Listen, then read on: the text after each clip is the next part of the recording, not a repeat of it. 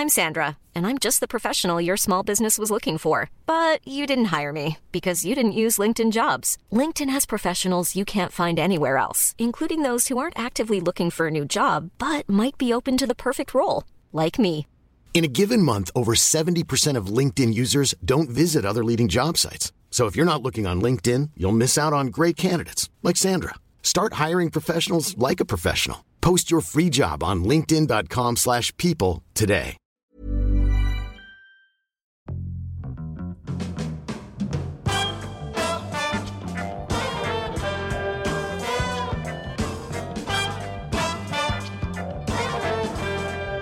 Hey, well, g'day everyone, and welcome to the first ever All Talk with Jason Hoyt and Mike Minogue, our first ever podcast. Very nice to have your company. Wherever you may be in the world, whatever country you may be, whatever time it is, whatever day it is fantastic that you've joined us. And Mike Minogue, g'day, mate. G'day, mate. Yeah, it is good to be here. I didn't know we were going to come in with this much energy. Can I just... Oh, look, I can assure you that will fade after about 5 minutes. I've always been of the sort of philosophy, you come in hot. So I'm coming in hot, but I can promise you as the podcast goes on, depending on the duration of it, of course, because we don't know, I'll just gradually ease out over time. And I'll be checking my Fitbit throughout the podcast just to make sure that my heart rate, Mike, doesn't get over the 120 mark, which it does when I come in way too hot. Yeah, well, mine's hovering around about 130 because I've just had an energy drink and a durry. So the blood's really struggling to make its way through the heart at the moment. But, yeah, happy days. Look, mate, I'll be honest with you. I almost get the impression in terms of you and I doing this podcast, the only reason you're doing it is that it's an excuse to have a durry and that you can bludge one off me. That's right. Well, you are what my wife would call a bad influence. Right. Because I don't smoke cigarettes at all unless I'm with you. Hey, well, I tell you what, it's I'm very excited about doing this podcast with you, mate. And incidentally, I spent a week... as well, you know, last weekend, quite a significant weekend for me. Yeah. In your part of the world, the beautiful Waiheke Island, mate. And geez, what a paradise it is over there. It's beautiful, isn't it? And, you know, you were there for a good few days and you knew where I live. You knew that you were more than welcome to come over and see me. But you never showed up. Well, you never called or text, and I was standing at my window doing the dishes, and I look out, and who do I see but yourself there in a blue checkered shirts and blue jeans. It was a very hot day. I was surprised to see you in jeans, walking along with your daughters there and your wife. And I saw once you got to my house, you crossed the road. Well, initially, in fairness to me, I didn't know which house was yours. Oh, yeah. And there was occasions where I looked up, but I know that you've got a little one at home. And, you know, there's nothing worse than unwanted strangers or visitors just knocking on the door, waking up the little one when you've just finally got them settled there in the cot. And I didn't want to do that to you.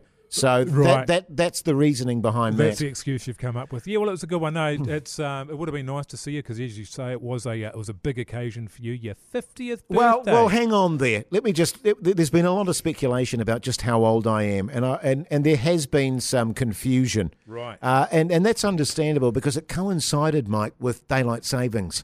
So we were in it. Well, me particularly, I was in a scenario where I wasn't sure whether to put my age back a couple of years or forward a couple of years. So I've gone for the option, let's put it back a couple of years. So to be fair to you and to all the listeners out there that are even vaguely interested, I haven't cracked the 50 Haven't cracked the 50. Oh, well, don't choke. No, I certainly won't, my friend. Hey, should we crack into it? I think so. Look, I've always been of the philosophy, you know, when you're first starting a project like this podcast, that you come in hard, that you come in hot with some really great stuff. So I'm thinking, I don't know how you feel about this, you and I get into a bit of pet chat. Is that dog doing a shit on my lawn? Cat's dead, kids. Truck and trailer from the looks. Pet advice with Jason Mike.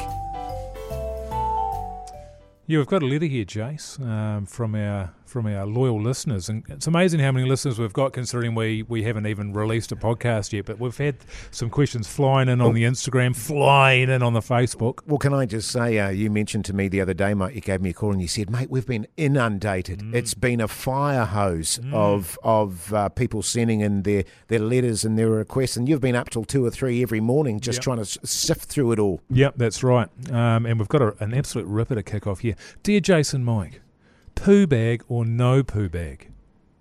Lots of love, John from Paikakariki. You've got a dog, mate. I've got a dog. Yeah, John, what a great question, and it's a question I'm so often asked by other pet owners, poo bag or no poo bag?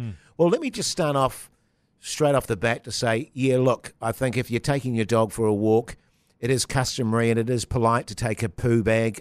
You can't be in a situation where you're walking your dog and they lay a dump on someone's lawn and you just walk on by. That's not acceptable in my book. What about yourself? No, it's not. Not on somebody's lawn, but it depends. We're talking that front verge because there's a lot of conjecture as to who owns that front verge. For example, at my place, I have to mow that front verge, so you would assume that it was mine as rentor of that property. But then every man and his dog parks on that verge. Right, I see. Yeah. So then maybe it's not my verge at all. So if it's not the owner of the property's verge and it's council property, well, do you just let your dog take a dump there and don't worry about it? Yeah, that's a good question, mate. A very good question, because I'm in that. I'm in a very similar situation with the verge scenario. But I don't know if you find this with your dog. But incidentally, what sort of dog have you got? It's a toy. Can I call it a toy dog, Mike? Is it a toy dog? It's a toy, isn't it? It's a very real dog. The dog's name is Tinker. Tinker. Well, I think that sort of sums it up in one, doesn't it? It's a King Charles Spaniel. Yes. Crossed with a Papillon.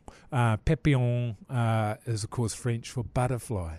Right, okay. So it's sort of a manly sort of a dog. When I met my wife, she already had the dog. Yes. And I fell in love with both of them deeply. With the Papillon. With the Papillon. And your lovely partner. Well, I've got a Border Collie cross with a Rottweiler.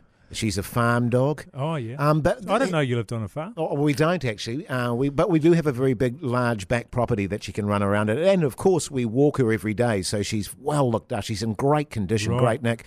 Just on the poo bag thing, I don't know about you, but my dog has a very specific excrement regime, if I can put it that way, i.e. she gets up in the morning, we feed her, and then within generally 3 or 4 minutes she takes a dump on the lawn. And that always happens. But interestingly, Mike, whenever I take my dog for a walk, within 5 minutes she takes another dump. Right. And I think that's just out of spite. Right. I think she knows that I hate having to carry a poo bag with me for the duration of the walk, so she lays a dump early on. Right. Yeah, no, my dog does pretty much the same thing. As soon as you get out there, she's dropping one.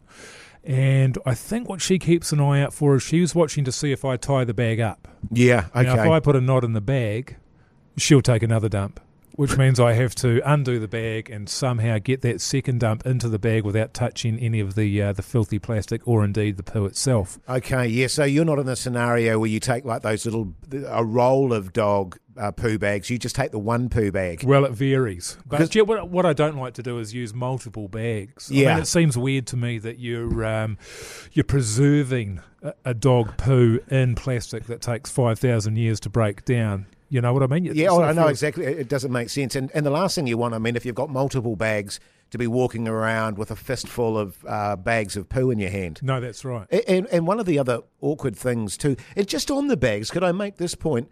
It's really important, and this is something that pet owners often neglect. The colour of the bag is really important. For example, I go for a dark poo bag, or indeed a khaki sort of dark green poo bag, so that you're not looking and there's no clear vision of what's inside said dog bag.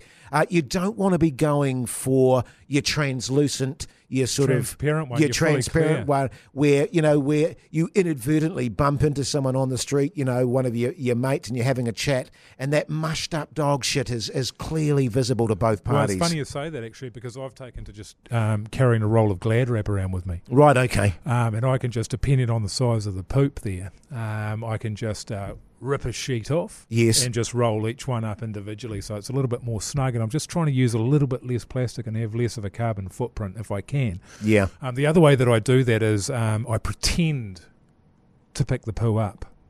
So what I'll do is I'll put my hand inside the bag. I'll reach down beside the poo. Yeah, nice. As you say, I sort of take the dog out for a walk on the beach, and I'll reach down beside the poo. So anybody watching looks to the naked eye, it looks like I'm picking the poo up, but I'll just pick up a handful of sand. Yeah, that's very good. Because I was going to ask, because you are literally right on the beach there, and your dog, there's the sandy poo, as we can refer to it, but that's not so bad, isn't it? Because you can actually, if you're actually grabbing it, grab a handful of sand as well. It's sort of scoop it out, if you like. Right. You can't do that on your grass. Yeah. Look, I'll be honest with you, mate. I mean, I find it horrific when I'm walking around with a dog poo in my hand and you bump into someone, and you're having a chat. We all know what's in there. So what I tend to do is, after she's done the dump, after 5 minutes or so, I pick up the poos, I do a little knot in it. Then there's a little bush segment that is on the way there, about two minutes further down the path. I just heave it in there, mate. Yeah, just to let it just,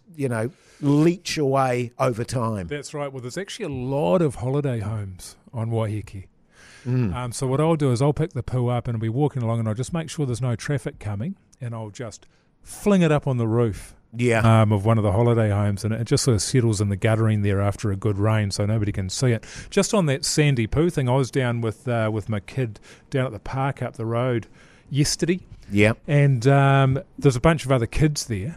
And one of the mothers said to a sort of a 7-year-old girl who was playing with another 7-year-old girl there, "Oh, did you just give this rock to her child, who was probably 14, 15 months, to play with?" And it turns out that was a poo. A solidified, hardened dog poo. Well, no, it wasn't as hard as she thought it was. So right, okay. These girls started teasing each other about the fact that they've been playing with shit in the sandpit. Yeah. Yeah.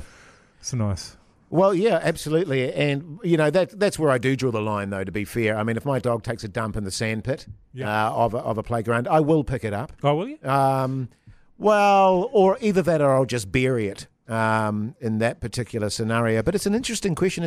I had an interesting scenario whereby I was taking my dog for a walk. She'd done her poo, so I had my poo bag. Then I heaved the poo bag. But as we were walking along, she did a little wee. She did wheeze on this man's lawn, just on the very front verge of his lawn. This guy was furious. He was screaming at us, clean that up, clean, that's disgusting, clean it up. I mean, for God's sake, Mike, how am I supposed to clean that up? I mean, am I supposed to be walking around with a poo bag and, for example, a bucket and sponge so I can sponge the urine out of the grass? I mean, that was completely unreasonable in my view. Well, I think you could sponge the urine up and just wring it out into the poo bag. Well, I could do, but it just seems a little bit extreme to me. I mean, then you're getting into a scenario, and you can relate to this having a young one, when it comes to going out anywhere, you got to get your sponge, you got to get your bucket, you got to get your poo bag. It's like with little kids, you got to get the porta kit, the porta cot, you got to get nappies, you got to get to change your clothes. It's a palaver. It just puts me off when I walk my dog at all. You're better off putting a bullet in the bastard. Yeah, I would say so. Anyway, I hope that answers your question, John. As far as it comes to poo bags, you can do it or not, I guess. Yeah. Yeah. There was another question here just very quickly about, because you mentioned the bullet there, someone talking about their dog having issues with their anal gland. What shall I do with my dog's anal gland? Look, is that a weeper, is it? Yeah, well, I don't know if it's weeping or not. It's a bulldog, I know that much, which is pretty great. I had a quick look into that. My advice to you would be... a quick look into anal glands on dogs. Not a pretty sight. My advice would be what my uncle on the farm would say. It's time for that dog to go out to the back paddock. Yeah. I'll leave it at that, shall I? Yeah. Hey, now, listen, you and I are both well-known and famous performers, mate. You particularly, can I just make the point, 2019 New Zealand's Best Actor. Congratulations on that, by the way, mate. What well-deserved. Oh, I was going to say well-deserved, but you've said it for me. Thanks, mate. Yeah, I mean, it's. I watch your performance. You seem shocked. I think it's absolutely terrific. It was really interesting when you won Best Actor, because I'd been working with you on the ACC. What a lovely bloke you were too, and I remember saying to Mike Lane, this was back in early 2019, geez, it's a pleasure working with Mike on the ACC. What a lovely fella he is. And he was like, yeah, he's a good bloke, isn't he? And then, interestingly, you won that Best Actor award, sort of, I don't know, was it mid-late 2019? November 25. Okay, November 25th, 2019. And the personality transformation was quite extraordinary, I have to say. You went from this nice, easygoing guy to suddenly having a rider. I remember you smashing a bowl of cashew nuts against the wall. I remember they weren't salted, were they? They weren't salted. I remember you insisting on having 4 bottles of grapefruit tonic water that had to be delivered. And in the space of a very short time, you went from a really nice, approachable guy to, well, can I put it bluntly, an arsehole? Right. Well, I guess you can. But it's funny, isn't it? As an actor, Jace, you're very... actors are naturally sort of insecure people. We're never sure if we're worthy enough. Have you sort of found that in your 30-year career, that there's sort of a question around your self-worth, imposter syndrome? Do I deserve to be here? Oh, no, I've never had that. I've always thought I'm worthy enough. The issue that I've had, Mike, is that no one else has thought I'm worthy enough. No, that's not true. Thus, I haven't been given any acting awards. No, but you've been nominated. That's true. And I've heard people say that being nominated is just as good. It's just as good as winning. And I'd been nominated before, and I can tell you that's a lie. Yeah. Because that's bullshit. Yeah, winning's better. Because then you're in that situation, because it happens in the Oscars, doesn't it, where people that are nominated for an Oscar and they don't win, they have to put on that casual, it's okay face, and really they're seething with rage inside. Yeah, and as you should be, really. I mean, it is a weird thing to compete with, though, isn't it, acting? Is it? It is. Well, it's not apples and oranges. For example, if someone were to say you were the best shot putter in New Zealand of the year, well, you could understand that because, for example, you threw... I putted it further. You putted it 21.6 metres, for example, whereas with an actor, it's very subjective. I mean, did you learn more lines than other actors? Is that why you're the best actor? I don't think so. No. So it's a very subjective, interesting subject, really, isn't it? It's interesting to us, but possibly not to our listeners. Yeah. But we've got this we've got this acting section here, Jace, where our listeners can send in any questions they've got about our technique, about auditioning. Yeah. If they're looking to get any insights into what it is to be an actor in New Zealand. So you can send through any and all of your emails to me at Mr. Mike Minogue on Instagram, or indeed to our email address, which is crouchingknight with a K @gmail.com. Cut! Let's go again, please. One more time. Jason Mike bring you Acting Chat. Hey, I believe you have a question for us, Mike, so fire away and we'll do our best to answer. Hey guys, one of the best things about being an actor must be how you get to hook into your castmates. In as much details as you can possibly manage, what's your favourite sex scene you've ever been a part of? Cheers. And that's from Dave in Premarima Maximum Security Prison. Yeah, well, thanks for the question, Dave. We greatly appreciate it. And I can't help but feel, I mean, obviously prison's not a great place to be, Mike, but he's just looking for a little bit of titillation there.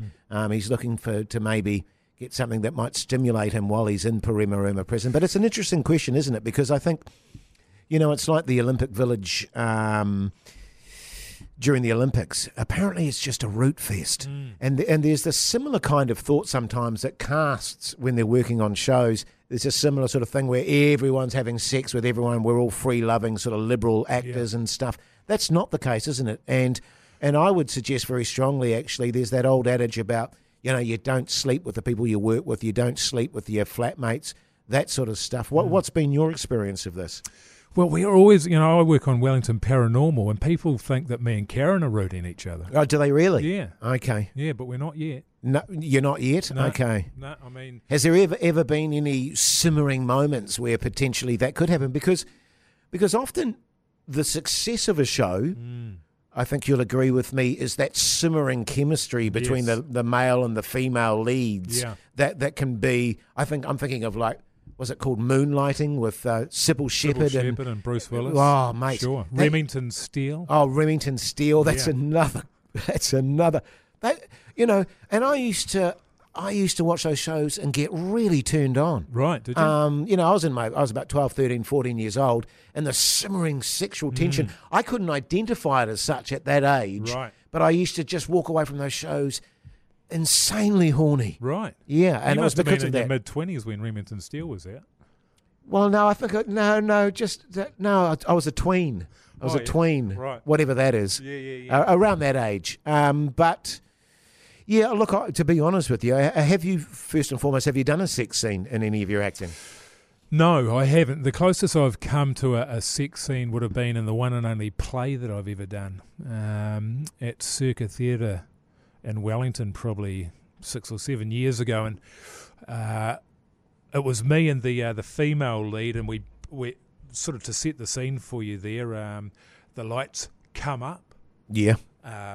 Myself and my co-star burst through the door. We're in a passionate embrace, pashing each other silly. Yeah. Well, can I just stop you there very quickly? Yeah. When you were saying you were pashing each other silly, are we talking serious tongue action? Did you talk about this with each other? Because it says that it's all very well to say it in the script. They're passionate, pashing vigorously. Yeah. Did you chat about that, or did you just start pashing? I can't remember, but I do remember it being a concern. But I don't know. I don't know if we did talk about it, but I know we would have. It would have been a weird thing to not discuss. Yeah. But there was no tongues involved. It was very much a case of making it look like. Okay, yeah, nice. At it. And that's something you sell with your body language, Jace. Yeah. Vigorous head movements, a very firm embrace, the movement of arms up and down the back, all that sort of thing makes it seem like you're really going at it in the tongue department. But yeah, just on that front, I know that you very much look after your body, Mike, and I believe in a couple of months' time you'll be starting a body workshop for actors, and it's kind of a yoga, stretchy sort of scenario, so the actors learn how to use their bodies as a tool. Well, it's interesting, isn't it? Because you'll find with a lot of actors, they don't know what to do with their hands. Yes. In a scene, though, you and I at the moment, we're not even thinking about what we're doing with our hands, are we? But as soon as you put a camera on someone or put an audience in front of them, all of a sudden it feels like they've got these two alien things hanging off their body. Yeah. And I'm one of the worst in the business at that. I don't know. Oh, look, so am I. I just put my hands in my pocket. I can remember the first time, in all seriousness, where I had to walk towards camera, and this is absolutely true. And I just remember, and it was quite a long walk. It was like 20 or 30 meters. Right. And I just remember, I just lost the ability to walk because I was aware of the fact that I was on camera. And suddenly, you're right, that my legs felt wrong. Yes. My hands felt wrong. So I might join up with your body workshop, mate, on that.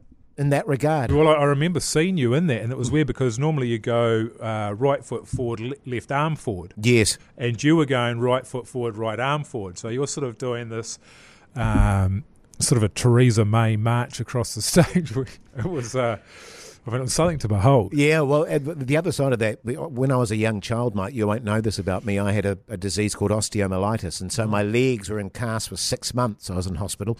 How old were you? I was about 4, yeah. And because of that, I've got weirdly shaped legs now, right. and we call it quarter to 3. So you know how ballerinas get into a pose with the legs, with the feet splayed out? Yeah, that's my legs just in natural repose, and so I walk at quarter to 3 anyway, so it's already weird. Right. So let's get back to your play. You're in a passionate embrace. The lights come up. You burst through the doors. We're for all appearances, we're passion each other. We make our way over to the couch. Yeah. And then in the process of making our way to the couch, I knock her wig off. And it turns out that the character's got cancer. She's had chemotherapy. Right, okay. So that sort of killed the mood. Yeah. And so that's as far as we got in the sex scene of that. Right, so... kissing. And that was without tongue. So...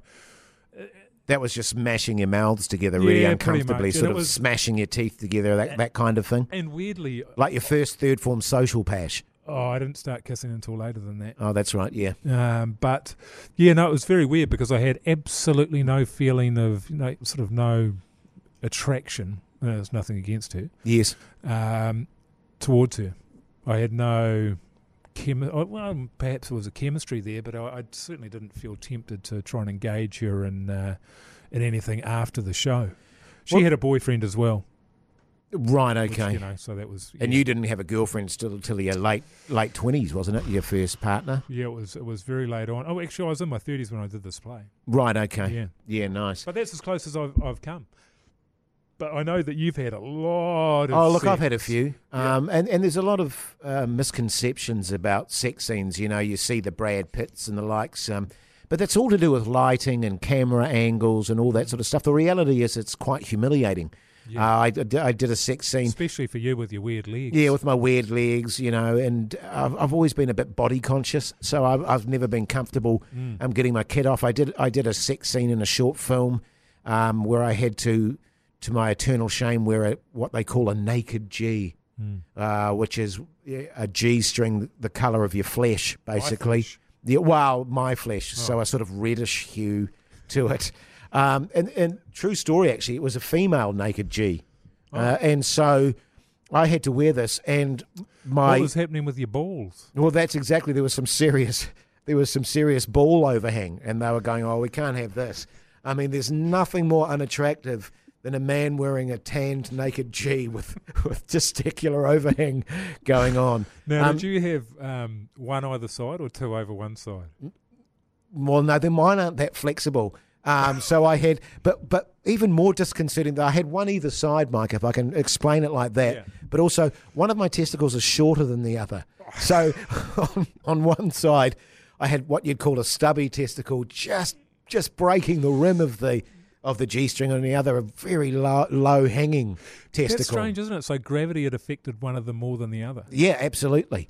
And true story, what they actually had to do was the wardrobe people took it away and they put they cut it down the front of the G-string. Your ball bag? No, the actual G-string, and they put a bit of elastic in there so that the G-string could be stretched out and thus encompass my elongated testicles. But it was no wonder you've got this body shame. Well, you've got exactly. Weird legs and weird balls. Weird legs and weird balls, for sure. But and this sex scene, it was a proper sex scene, actually. We were both pretty much naked, and we tried to kind of choreograph it in a way, but it just, as much as you try and choreograph sex, it just never really worked, man. So after about 3 or 4 takes, we went, shall we just go for this? Just put everything to the side and just go for it. And we did. And, you know, we were just bumping and grinding and doing all that sort of stuff. It was, to be honest, it was quite arousing. And I had one in Gormsby too, but that was just someone pretending to make love to me while I sat in a chair. And that didn't really, you only saw the back of my head. In fact, I think they might have even used a stunt double for that. Yeah. They didn't trust me to deliver there. Yeah. Well, that is where, I mean, outside of the sex scene side of things, and just to stray away a little bit, this is a short film with a sex scene in it. Yes. Short films generally between 10 to 15 minutes, and you're putting a sex scene in it. Yeah. How long was the sex scene? About 11. So it was a very vigorous sex scene. Right. And there was a little bit of dialogue. I think we had about 3 lines each. It was more about the sort of sexual tension, if you like. So Dan, there you go. Did I hear about this one? Is this one that you funded? And you cast a woman that you quite like the look of? I think I can't remember who funded it. Actually, I don't even know if we got funding, to be honest. But it wasn't released publicly, though. No, it's never been public. No. But I think we've answered Dave's question, don't you? From Perimarima. Yeah, I mean, I don't know how good a wank you're going to get out of that, Dave. But yeah, all the best, mate. Yeah, good stuff. So, what are we about to go into now, Mike? Because we've just been talking about sexuality and so forth. Well, before we move on with the acting stuff, I'd just like to ask you what you've been up to lately with your acting. Well, I've been doing a little bit of... You are a prolific actor, Jason, although you haven't, you're not in your Shortland Streets, although I'm sure you've been in that as well. I've been, yes. You're one of New Zealand's most probably busiest character actors. Well, mate, I was in Shortland Street a couple of times and I killed 2 of the main characters on Shortland Street. That's my claim to fame. That's great. In fact, it got to the point where whenever actors in Shortland Street saw me, they knew their contract was about to expire. They used to shit themselves. But yes, no, I've been doing a bit of Broken Wood, a little bit of stuff here and there, little pieces here and there, which is really nice. It's not too vigorous. It's not too stressful. What about yourself, Mike? What have you been up to? Because I know you're a busy man as well. Well, surprising really. I mean, you've brought up the fact that I am the best actor in the country, and you sort of think, well, as soon as you get that accolade, the offers are going to start pouring in, but they haven't. Yeah. And the only job I've had in the last 3 years is in Wellington Paranormal. But I did get an interesting offer, came through this week actually. Yeah. And no audition required. And it's for Andrew McCartan's latest project. Oh, okay. He's a Kiwi guy, Academy Award winning writer.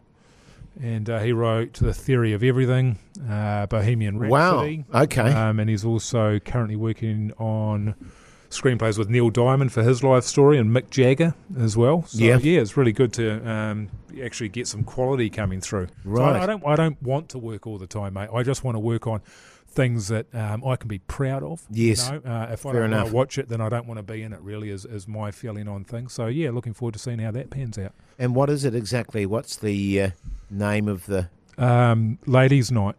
It's going to be on at Centrepoint Theatre in Palmerston North from the middle of October until the end of the year. Ladies' night. Yeah, it's a Where's it playing? Palmerston North, Centre Point. Right. Yeah, Andrew McCartan wrote it, and I think he didn't write it. I think it was an English writer, and he sort of did an adaptation for New Zealand. Okay. In about 1992. Okay.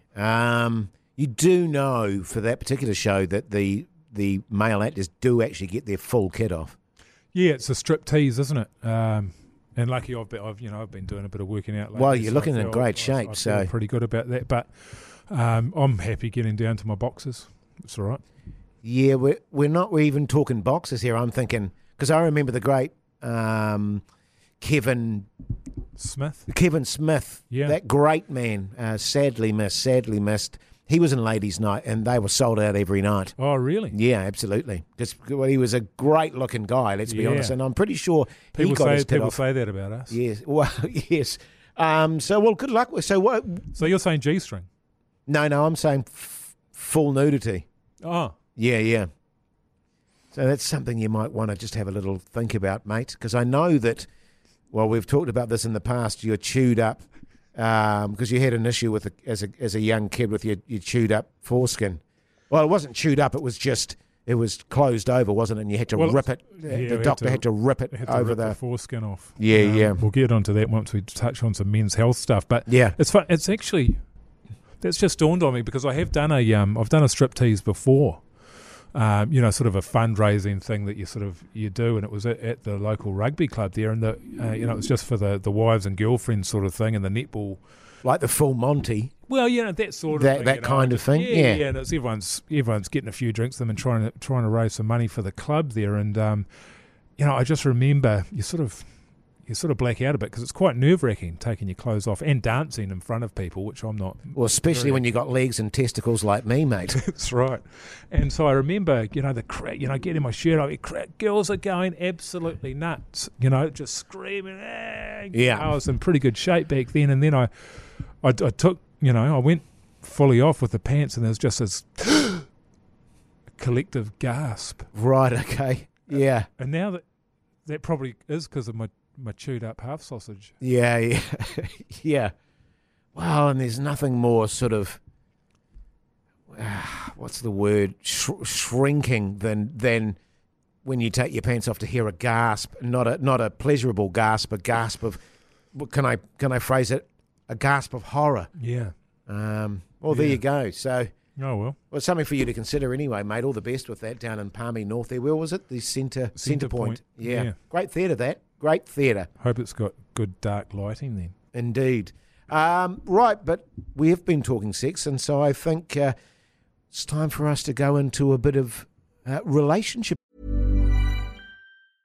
Ready to pop the question? The jewelers at BlueNile.com have got sparkle down to a science with beautiful lab-grown diamonds worthy of your most brilliant moments. Their lab-grown diamonds are independently graded and guaranteed identical to natural diamonds, and they're ready to ship to your door. Go to BlueNile.com and use promo code LISTEN to get $50 off your purchase of $500 or more. That's code LISTEN at BlueNile.com for $50 off. BlueNile.com, code LISTEN. Advice. I think she's cheating on me. It's relationship advice with Jace and Mike. Bit of relationship advice, and thanks again to our listeners out there who have been sending in some letters to us, and feel free to do the same. You can hit me up on Mr. Mike Minogue on my Instagram account, or email us at crouchingnight@gmail.com. Why Crouching Night, by the way? Where's that from? Oh, it's just an old email address that I use for stalking. Right, okay. Crouching Night. Great stuff. Yeah, good. And so, actually, this is the interesting thing about all the letters and stuff we receive, Mike. A lot of people getting down to the sex, aren't they? Oh, yeah. We don't. That's not what we're about, but we're prepared to take one or two. Yeah. We do want to know about your relationship stuff. Things where you are having trouble just connecting with your partner. You might have been with them for a few years, or trying to find common interests, or maybe your wife or girlfriend just won't stop nagging, and you're wondering, how do I just shut her up? Right. That sort of stuff. Yeah, and just things conversely, the male might be the issue. Yeah. Just things like laundry and chores around the place, that sort of thing. Just everyday sort of living stuff is the sort of thing we're looking for. And the listeners might be asking, well, what do we know about it? Why would we ask these guys for advice? I mean, Jace, you've been in a long-term relationship now. How long is that? How long is yours? 24 years, mate. Right. So 24 years. So you're doing something right. Yeah, well, yeah. Or I'm just being completely ignored. I'm not sure. Yeah. And interesting. That was a relationship that started from a show.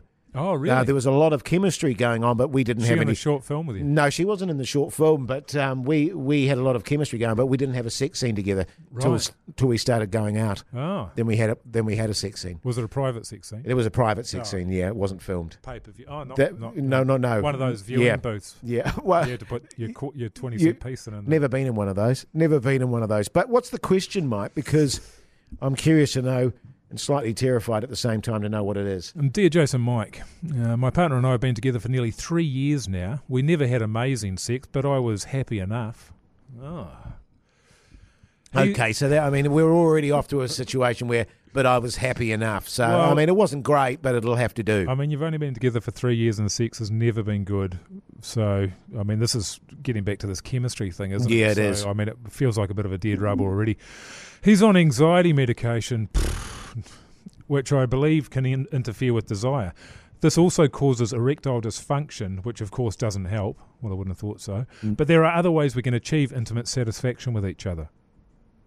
Are there? What was the question?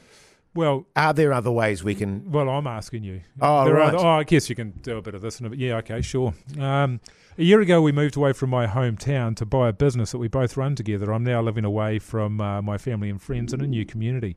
His interest in sex has dropped right off, where he no longer wants it and insists that most couples that are around our age, 50, don't or really have sex anyway. Right, okay. Who do I know that's 50? Ish.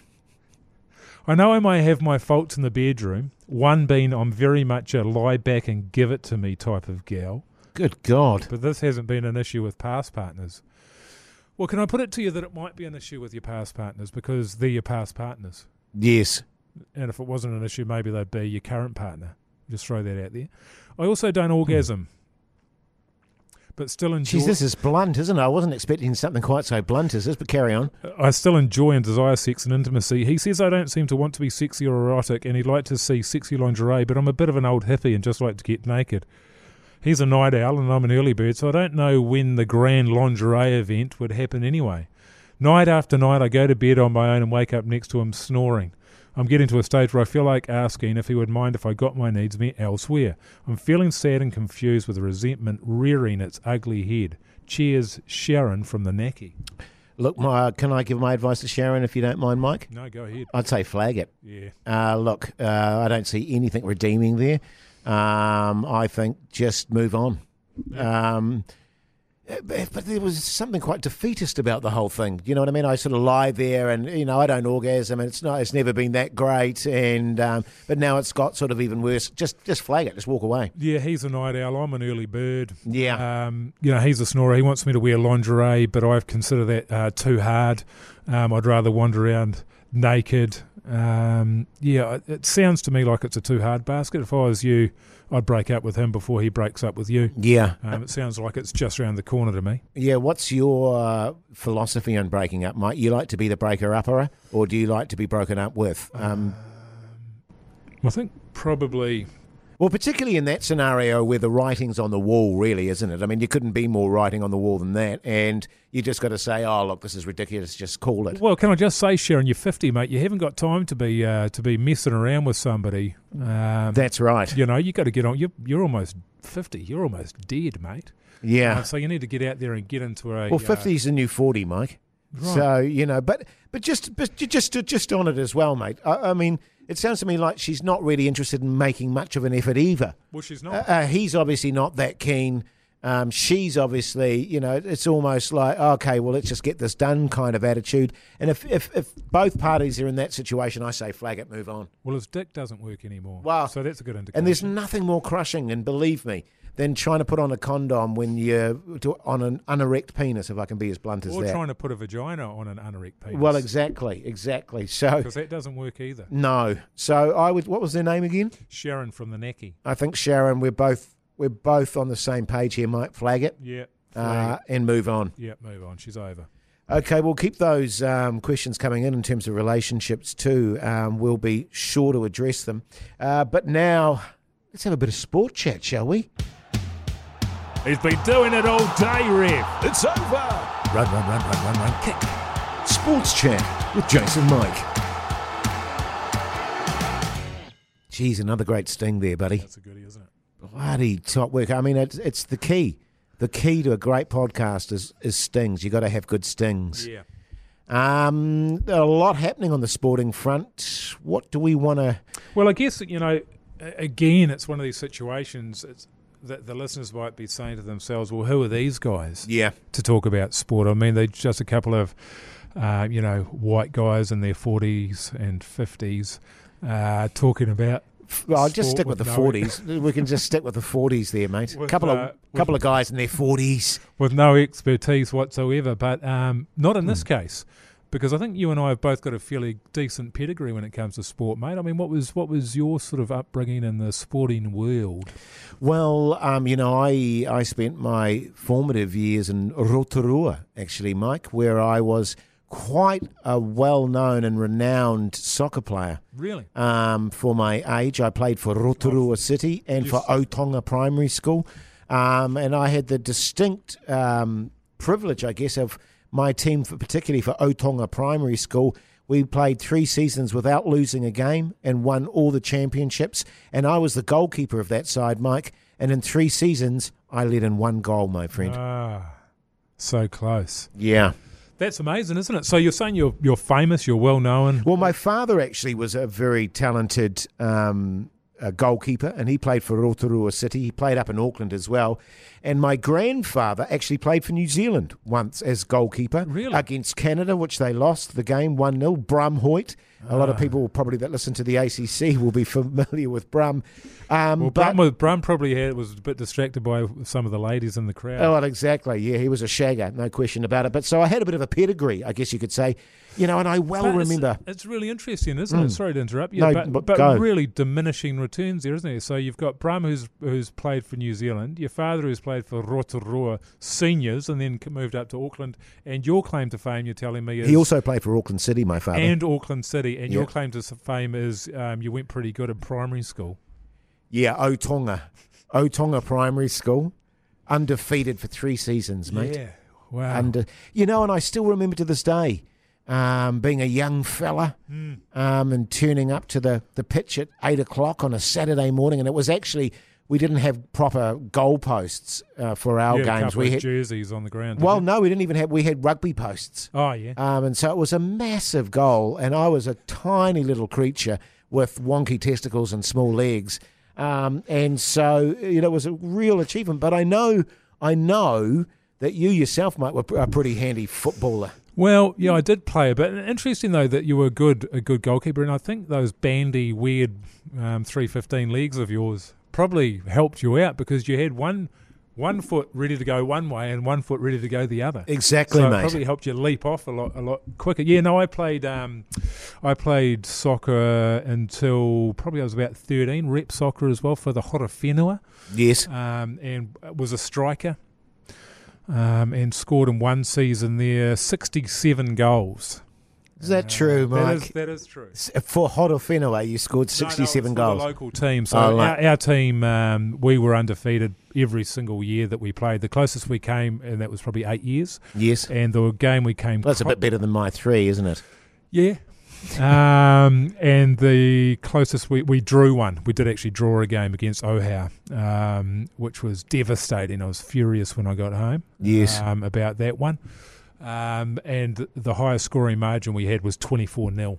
Wow. And how many of those did you score? Can you remember? Probably 7. 7? Yeah, nice. So there was another guy on the team, he got more than me, and that was fine. I remember very well, I don't know, because we're of similar age, of turning up, as I was saying earlier, at the school, 8 o'clock in the morning, there was frost on the ground, the excitement of playing.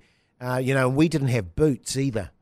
We didn't actually have football boots. That's how sort of primitive we were back then. And how many people were on each team? I think we had the full 11. The full 11. And did you guys have your own jerseys, or you just wore whatever you wanted? No, we had our own jerseys. Otonga, it was a blue and white jersey, I think, if I recall correctly. And, you'd freeze your feet off. And that was exacerbated by the fact that we played with those old leather old leather footballs that used to just get absolutely sodden with rain and wet and turn into like medicine balls. That's right. Well, there's a couple of issues, wasn't there? If you'd had a heavy rain, or if it was indeed raining while you were playing, and the grounds didn't sort of drain as well as they do these days. Which I don't imagine they did in the Horowhenua. No, not at all. And they're all sort of a bit wonky as well, the grounds. But, you kick the ball and it would just sort of land.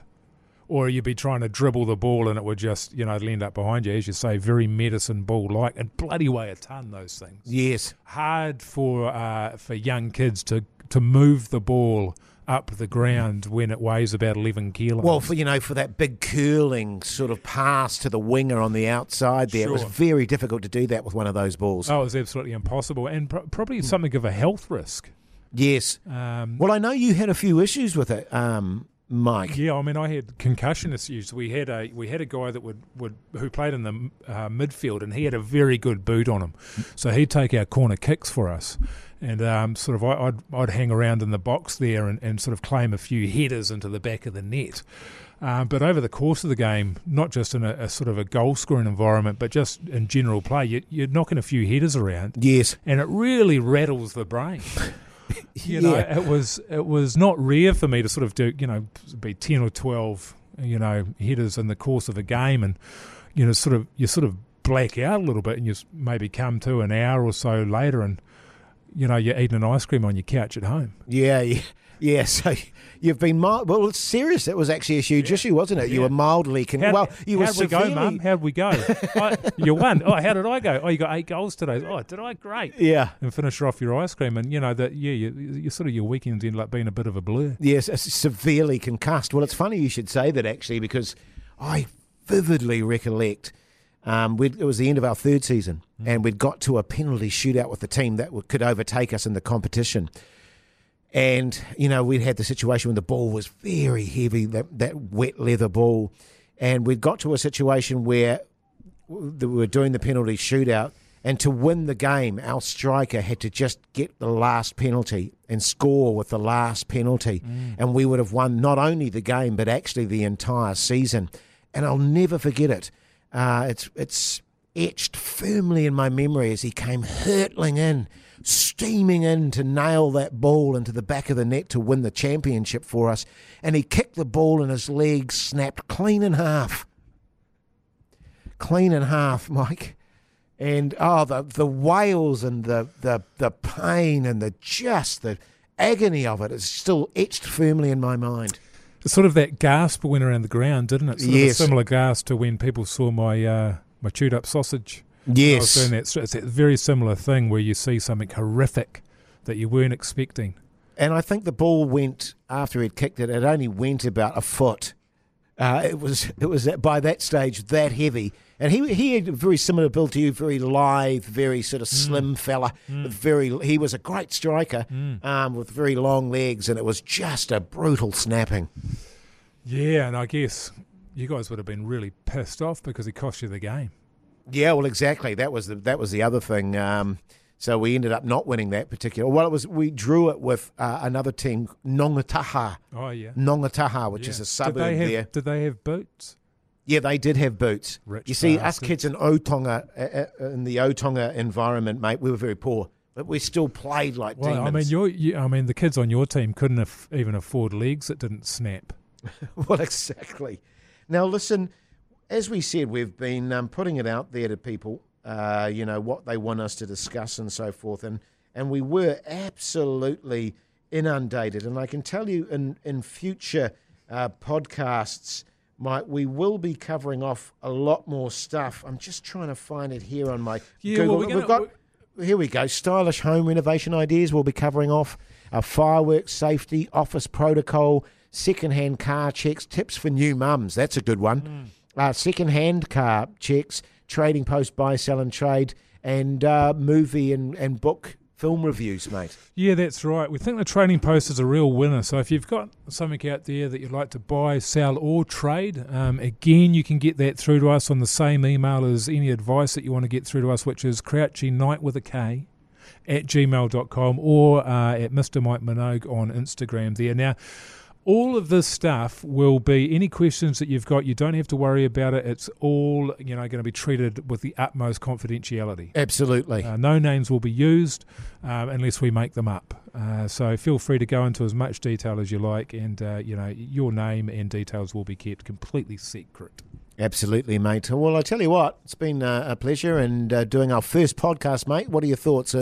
Seem to go okay? Yeah, well, so far, I mean... until we get the feedback. Yeah, that's right. So also, yeah, I mean, if you've got any fan mail you want to send in, maybe you think that Jace is just a cracking radio host and you'd like to give him a compliment, or, just let us know how we could improve the show, by all means. And just keeping in mind, of course, it's our first one too, Mike, and by Christ, for our first one, we're humming along, so it's going to be great. Hey, look, thanks for joining All Talk with Jason Hoyt and Mike Minogue. We'll be back again. Are we going to do this weekly, Mike? I think that's the plan. We'll be doing it weekly, mate. We'll be chucking it out there weekly. So make sure you tune into the next one. In the meantime, look after yourselves. Take care out there. Until then, goodbye.